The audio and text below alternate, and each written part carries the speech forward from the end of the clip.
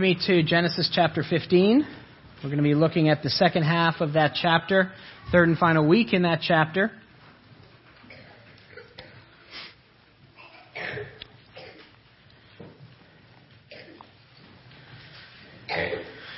A group of close friends had a reunion when they were 30 years old. And they were discussing where they should go for dinner. Somebody suggested that they meet at a restaurant called the Glowing Embers because the service was fast. They all agreed. 15 years later, at the age of 45, they all met again and discussed where they should go for dinner. Somebody suggested, how about if we go back to the Glowing Embers? Because the food and wine selection there are very good. And they all agreed. Another 15 years later, at 60, they once again discussed where to meet. Somebody suggested, let's go to the Glowing Embers. Because they can eat there in peace and quiet, and the restaurant is smoke-free. And they all agreed. Another 15 years later, at the age of 75, the group again discussed where they should meet. Somebody suggested, how about the Glowing Embers? Because the restaurant is physically accessible and even has an elevator. They all agreed. 15 years later, at the age of 90, the same group of friends discussed once more where they should meet for dinner.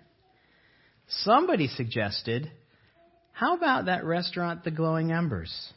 Because they had never been there before. And they all agreed. We tend to forget. God never forgets. Once He promises something, He always fulfills. He doesn't need a reminder, but we do. And that's the purpose of a covenant. That's the purpose of a covenant. God relates to us in covenant. And that's what we see in our text today. A ceremony in which Yahweh promises to give Abram the land of Canaan. Please look with me at verse 7 of chapter 15. And he said to him, this is God speaking, I am the Lord who brought you out of Ur of the Chaldeans to give you this land to possess. But Abram said, O Lord God, how am I to know that I shall have possession of it? He said to him, bring me a heifer, 3 years old, a female goat, 3 years old, a ram, 3 years old, a turtle dove, and a young pigeon. And he brought them all these, cut them in half, and laid them each half over against the other. But he did not cut the birds in half. And when birds of prey came down on the carcasses, Abram drove them away. As the sun was going down, a deep sleep fell on Abram. And behold, a dreadful and great darkness fell upon him. Then the Lord said to Abram, know for certain that your offspring will be sojourners in a land that is not theirs, and will be servants there. And they will be afflicted 400 years. But I will bring judgment on the nation that they serve. And afterward they shall come out with great possessions. As for you, you shall go with your fathers in peace. You shall be buried in a good old age. And they shall come back here in the 4th generation, for the iniquity of the Amorites is not yet complete. When the sun had gone down and it was dark, behold, a smoking firepot and a flaming torch passed between the pieces. On that day the Lord made a covenant with Abram, saying, to your offspring I give this land, from the river of Egypt to the river, the great river, the river Euphrates, the land of the Kenites, the Kenizzites, the Cadmonites, the Hittites, the Perizzites, the Rephaites, the Amorites, the Canaanites, the and the Jebusites. This is God's word. Let's remind ourselves for a second of the context in which we jump into. Yahweh has appeared to Abram in a vision in order to calm his fears back in verse 1. Fears of retaliation, fears of security, fears of progeny, not having any. And God's promise reminder was, if we remember, he takes them out and he shows them the stars. That's your reminder. And Scripture says Abram believed God and he counted that as righteousness. As we discussed last week, here's the first clear explanation of how salvation works. Abram believes, Abram trusts, Abram has faith in God's promises, and that faith is credited, reckoned, declared righteousness in his account. That is the what that happens in salvation. That's the what. But what about the how? How is God going to accomplish this? And that's what our text today shows us. We're given a guarantee of this promise in the form of a covenant. In the form of a covenant. God reiterates the land promise here in verse 7. You can see that. He says, I, the Lord who brought you out of the Ur of the Chaldeans, give you this land to possess. Now this is actually the fourth time that God has reiterated this promise to Abram. And I don't know if that's what engenders him to ask the question of God. It might have. But after 4 times you're promised this and there's nothing in sight that's fulfilling this, Abraham looks at God and says, how, O Lord, am I going to take possession of this? How are you going to do this? How will I know, he says, that I'll have possession of this? Now, that can be read one of 2 ways, can it? A question can be read one of 2 ways.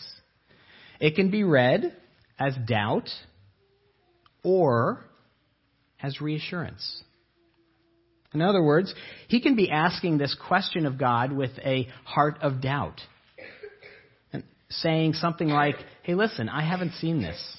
You keep telling me this, but you're not showing me this. You've told me 4 times, and you know what? I'm starting to doubt that you're going to fulfill this. Is that his heart motivation for this question, is the question I asked. Or Abram can be asking this question in a way in which he's asking God to reassure him of this promise. A reassurance. In other words, and we've said this before, like in Mark 9, with the soldier who says, Jesus, I believe, but help my unbelief. That is the motivation that I'm saying Abram is asking this question of God in. It's not doubt, it's reassurance. As I said a few weeks ago, you can always tell the heart of the person asking a question to God by how God answers. You can always tell by how God answers. This question is almost asked word for word 2,000 years later in the temple when Zechariah is serving there in Luke chapter 1. Zechariah goes into the temple and the angel Gabriel appears there, and Gabriel tells him, you are going to have a son. And you're going to call his name John. And he is going to be blessed among men. He's going to pave the way for the Savior. And Zechariah asks this question. How shall I know this? Almost word for word. But do you remember how Gabriel responds to that question? You know it was a question of doubt because he's struck dumb. Principle in Scripture, doubt, unbelief is judged. And he's judged for his doubt. You will not be able to speak until the day your boy is born. You can hear Abram's question in Zechariah's question. How am I to know that I'm going to take possession of this? But he's not struck dumb, is he? He's not judged for that question. he's reassured. God comes and reassures him.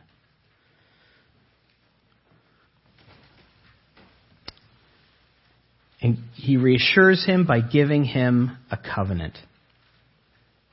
We all need reassurance from time to time in the promises of God, don't we? He just doesn't say them once and we believe it and that's it. Several weeks ago, I told you that the passage of time puts pressure on God's promises. Isn't that true? As it goes on, we start to go, I don't know. John the Baptist was in prison. He started going, gosh, is my cousin the Messiah? Passage of time puts pressure on God's promises. And we need reassurance. I remember when my kids were younger, we used to put them to bed, and they used to say, Dad, will you stay in the next room till I'm asleep? They wanted reassurance that I would be there to quell their fears. Reassurance gives people what they need to go on, to go forward, to keep going. And that's what God is doing with Abram here. God says, go get me a heifer, a ram, a goat, a turtle dove, and a pigeon. And it seems like Abram knows exactly what to do, isn't it? I mean, if you look there, all God is telling him to do is go get these animals. But he knows exactly what to do with those animals.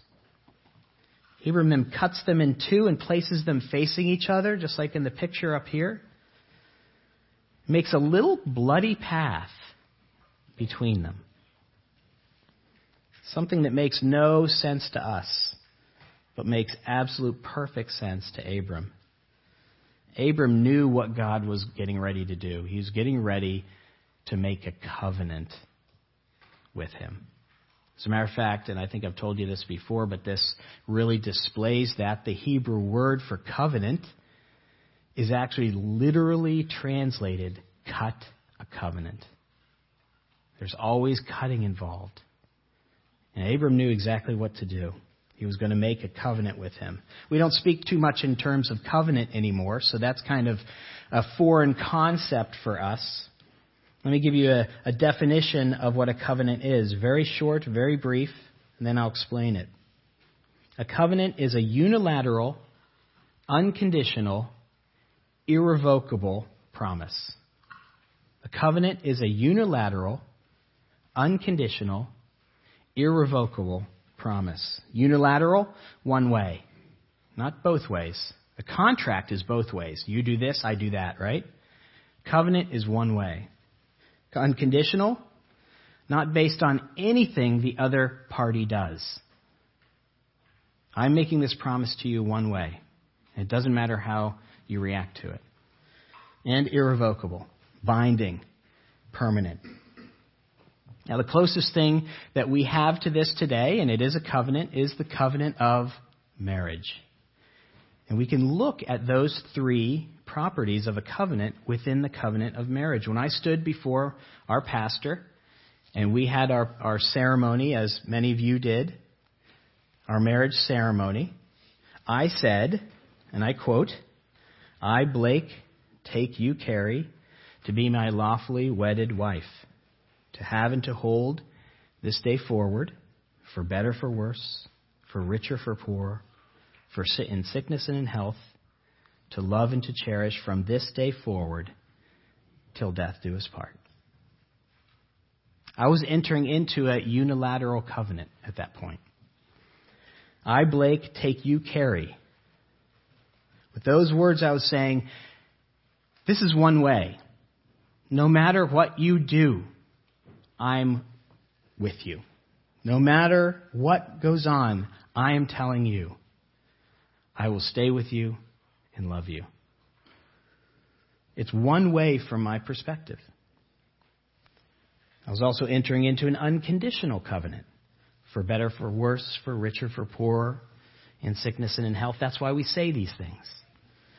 With those words, I was promising Carrie, no matter what the circumstances are in our life, I will stay in love. It doesn't depend on how you act. And then it is also irreversible, till death do us part.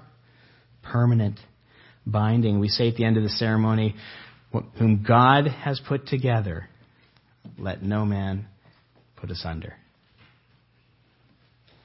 With those words I was promising, this covenant is irrevocable. I'm with you forever. That's the same kind of covenant that God makes with his people.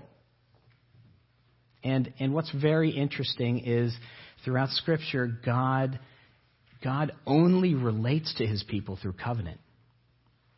That's how he relates to us, is through covenant. They're unilateral covenants. They're established by God towards his people. Think of the covenant we just talked about several weeks ago with Noah and the rainbow. It wasn't depending on anything Noah or the people done. He just says, I will never flood and kill and judge in that way again. And the rainbow is going to be what you look to remind you of this covenant. It's one way. Not based on any condition, despite what we do. And brothers and sisters, our world does a lot that God doesn't like. And we deserve that punishment right now. But he says, no, I promise not to. And it's irrevocable. He said in that covenant, never again. And he's saying the same thing with Abram in this covenant. He's reassuring his people that this land that I've told you 4 times is yours, is bankable. It's yours. And I'm going to make a covenant that's unilateral, unconditional, and irrevocable. Covenants are the way that God allows us people to exhale. Covenants are how he allows us to go, it doesn't depend on me. But we love to take that pressure on, don't we? These covenants free us from worry and doubt and fear. Charles Spurgeon said, there is no more blessing way of living than the life of faith based upon a covenant. Keeping God. A covenant keeping God. To know that we have no care, for he cares for us. That we have no fear except to fear him. That we have no troubles because we have cast our burdens upon the Lord and are conscious that he will sustain us. Covenants, by knowing the covenant and the covenants of God, we can really exhale and trust God. And we need that type of assurance because of the context of the covenants. The context of the covenants, and that's our second point. The first section of Scripture, 7 to 11, we see that he is making a covenant. In the second section of our text today, 12 through 16, we see the context of that covenant. We see Yahweh seems to go on a tangent here. Did you feel that when I read it? I don't know if you did, but I was struggling all week to figure out why did he put this little window into the future here. Why did he go into that? It seems like he just kind of went on a tangent here. Some details on living during this covenant. We know that God does everything for a purpose. There are no throwaway sections of Scripture. 2 Timothy 3 tells us that all Scripture is useful for teaching and correcting and rebuking and training in righteousness. So what do these verses help us do? Well, God is giving Abram 3 realistic expectations while living in this covenant. 3 expectations. The first one is the covenant. This covenant is going to be on God's timetable. The covenant that he is cutting right here is going to be on God's timetable. Look at verse 16. It says in verse 16, you shall come back here in the 4th generation, for the iniquity of the Amorites is not yet complete. In other words, there's a bracket on the other end of this. When is this covenant going to be fulfilled? Well, when the sin of the Amorites is complete. Amorites is a synonym for the inhabitants of the land of Canaan. The group mentioned down in verses 19, 20, and 21. He was giving Abraham a little peek behind the curtain of his sovereignty, that Canaan would be his, but not yet. God has a timetable. God was giving the Canaanites time to repent. He was going to get the land, but he wanted to give the people living in that land opportunity to repent. Isn't that amazing? I don't know if you followed the story of the case of David and Louise Turbin in the news. This is the couple from California who held their 13 children hostage for years and years and years. Have you heard about this? Their 13 children, ranging from I think 8 to 29, they kept them hostage and chained them to their beds and to the furniture for years and years and years and years. They tortured them. They teased them with food. They only allowed them to shower once a year and to live in their own filth. I mean, all the details actually haven't come out about this. I'm sure there's more. The details, the 29-year-old girl, the eldest, who was found chained to a bed, only weighed 82 pounds when they found her. Imagine the horrors of those children over those years. How do we feel towards those parents?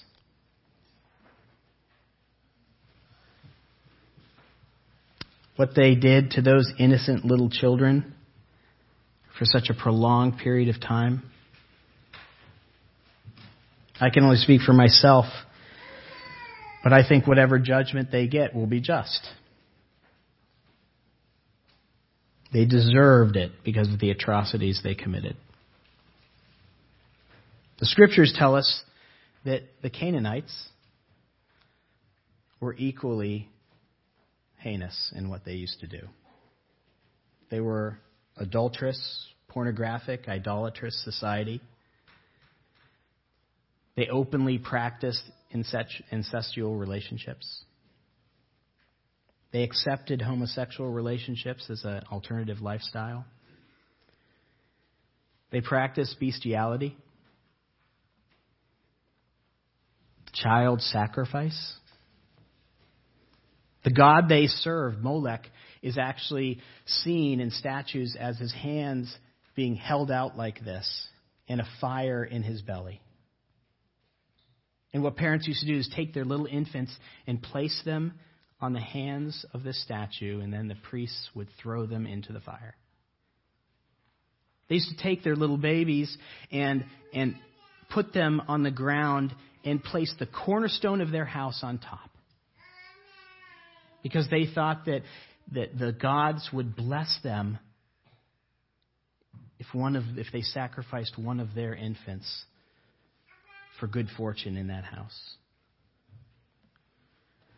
But Yahweh told Abram, the Amorites, the Canaanites, I'm going to give them a chance to repent of all that they have done. I'm giving them 400 years, he says, to turn from their ways. God is an amazing, long-suffering, patient God with sin. But verse 16 tells us something, that God is long-suffering, but he's not ever suffering. God's patience will end. And we see the end of God's patience when they come back with Joshua and they exterminate everybody in the promised land. People come to us and we say, that is exhibit number one why I don't believe in your God. How could a good God do that? Well, they don't know the atrocities that those people were committing over the centuries. And the patience that God had with those people while committing those atrocities. If you're here today and you're not a self-described Christian, I want to tell you how glad I am that you're here. I'm overjoyed that you're here. And we want you to come back again and again and again.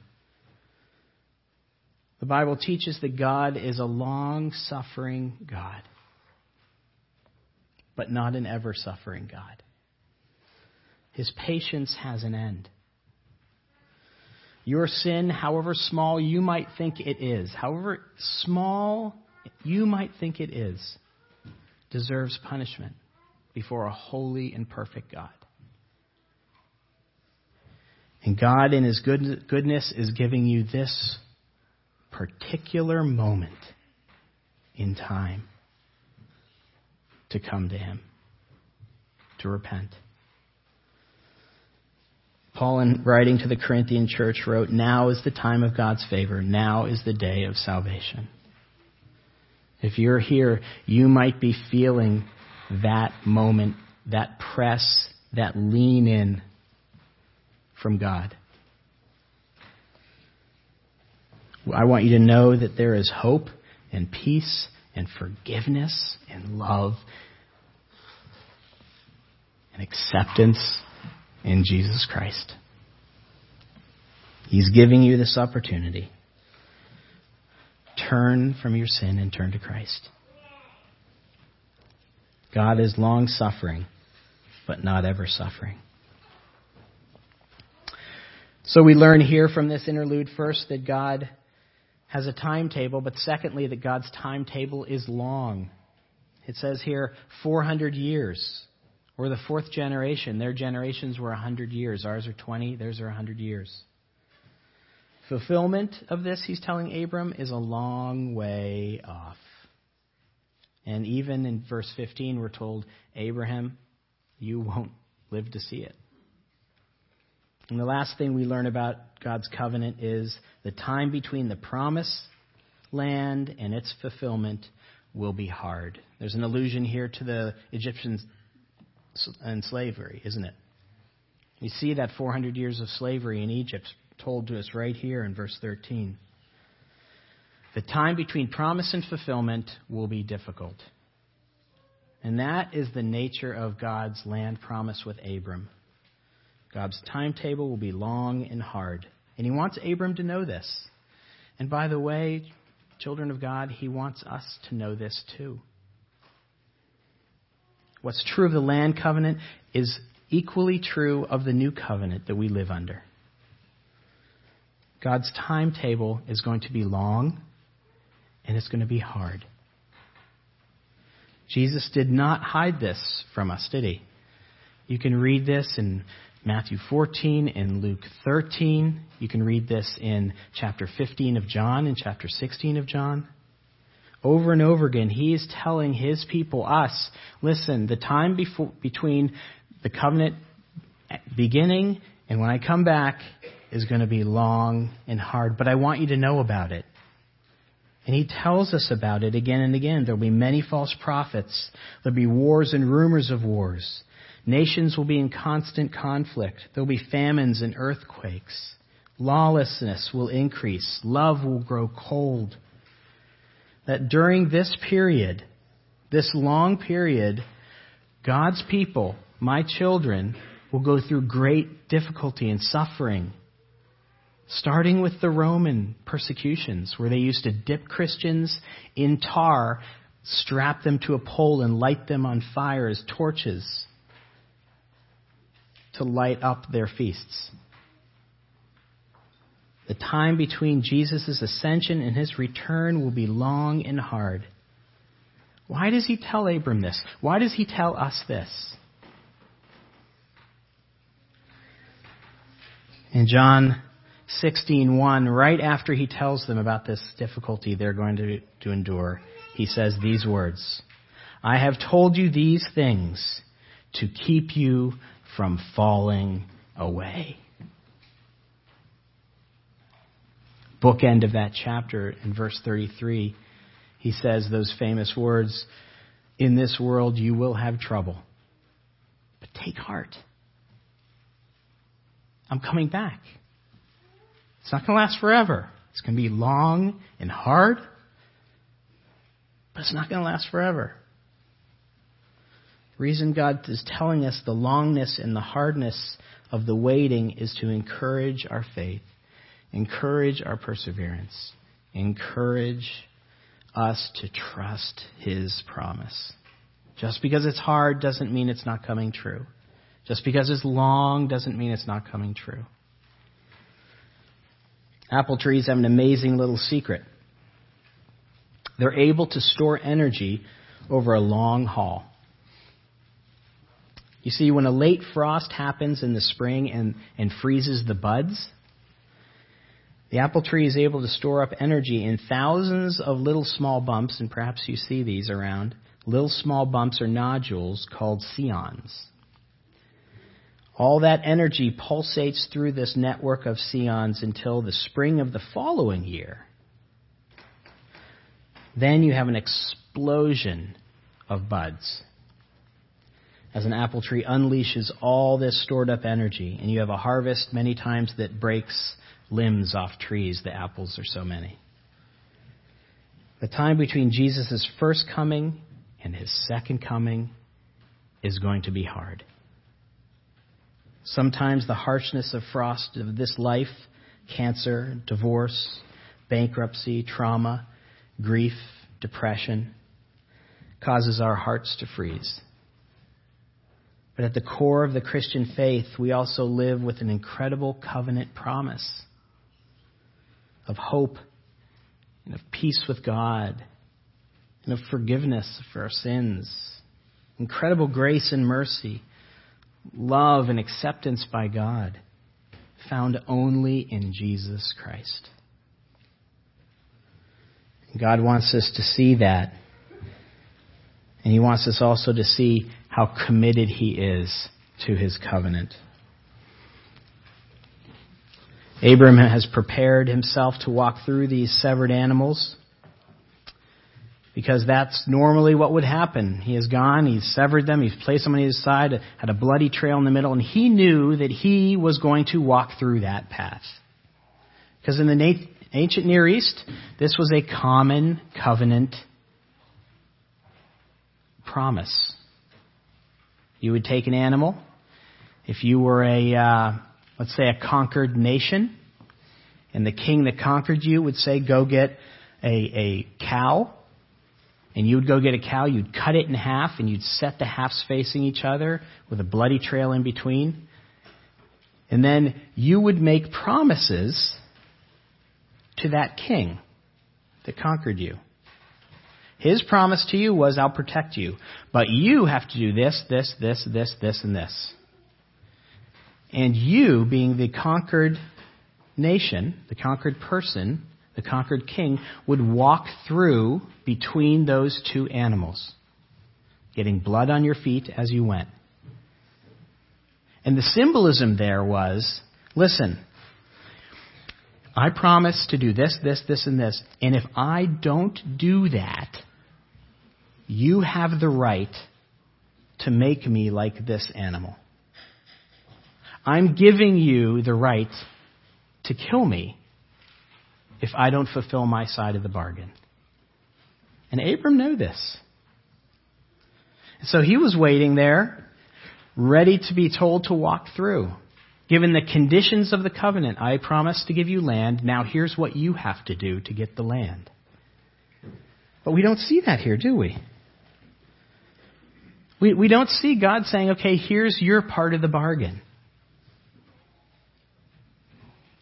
What happens is that in verse 17, when the sun goes down, a smoking firepot and a flaming torch pass between the pieces. God normally appears to mankind as smoke and fire. Do you know that? You probably do. You just don't know you know that. Here, how were the Israelites led in the wilderness? By a pillar of smoke and fire by night. How did God appear to Moses? In a burning bush. What was above the tabernacle as they camped? A fire. He always appears to his people by fire and smoke. What was above Sinai when they were doing the Sinai covenant? Fire and smoke. And so here we see him coming as a smoking firepot and a flaming torch. and God passes between the animals. In essence saying, you won't have to keep this promise. You know who have to keep this promise? Me. You know what will happen if I don't give you this land? I will take the consequences. I will die. I will be killed. I will be punished. He was saying to Abram, the fulfillment of the promise does not depend on you. It depends on me. Ian Duguid, in his commentary, says, how could God have communicated his commitment more graphically to Abram? How could it have been displayed more vividly? The only way would have been for the figure to become reality. For the ever-living God to take on human nature and taste death in place of his covenant-breaking children. And that's precisely what God did in Jesus Christ. This covenant ceremony is one of the most vivid pictures of Jesus Christ we have in Genesis. The answer to the catch-22 spiritual question of how God can perfectly punish sin, yet save a continually sinning person like myself. The answer is Jesus Christ. He says to us right here, God's promise of salvation does not depend on you, but depends on me. And that's why Jesus had to be born. That's why he had to be born. We to be treated like those severed animals for our sake.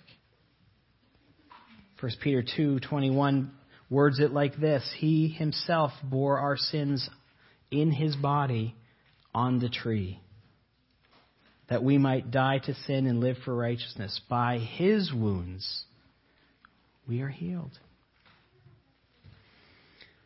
The God-man Jesus was born to take the punishment for our sins upon himself.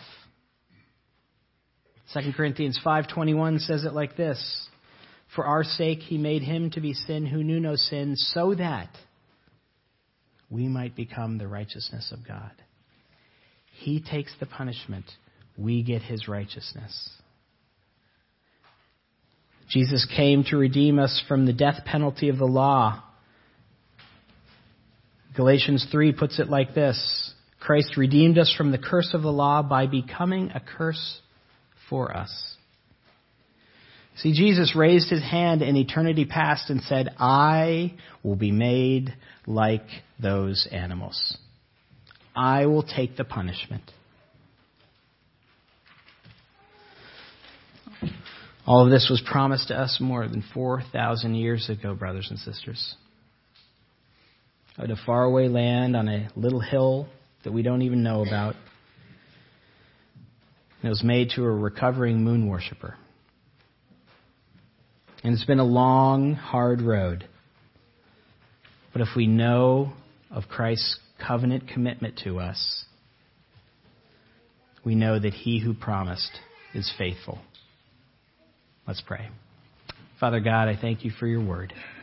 I ask you to change us by knowing what you did for us on the cross those many years ago. Help that reprioritize our life. In Jesus' name, amen.